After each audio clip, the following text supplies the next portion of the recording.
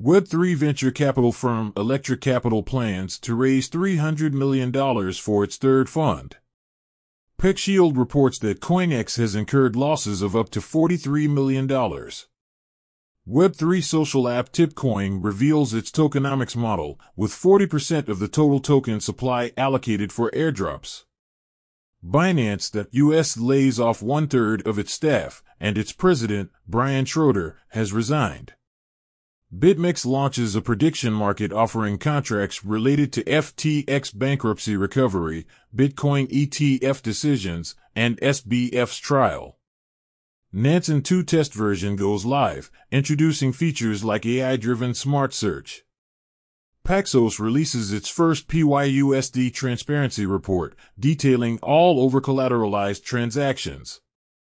Web3 game studio Game Philos completes an $8 million seed funding round with lead investment from Stereo. Web3 collaborative entertainment protocol Mythic secures $6.5 million in funding, led by Shima Capital. PeckShield reports that suspicious addresses listed on CoinEx have transferred funds to the stake.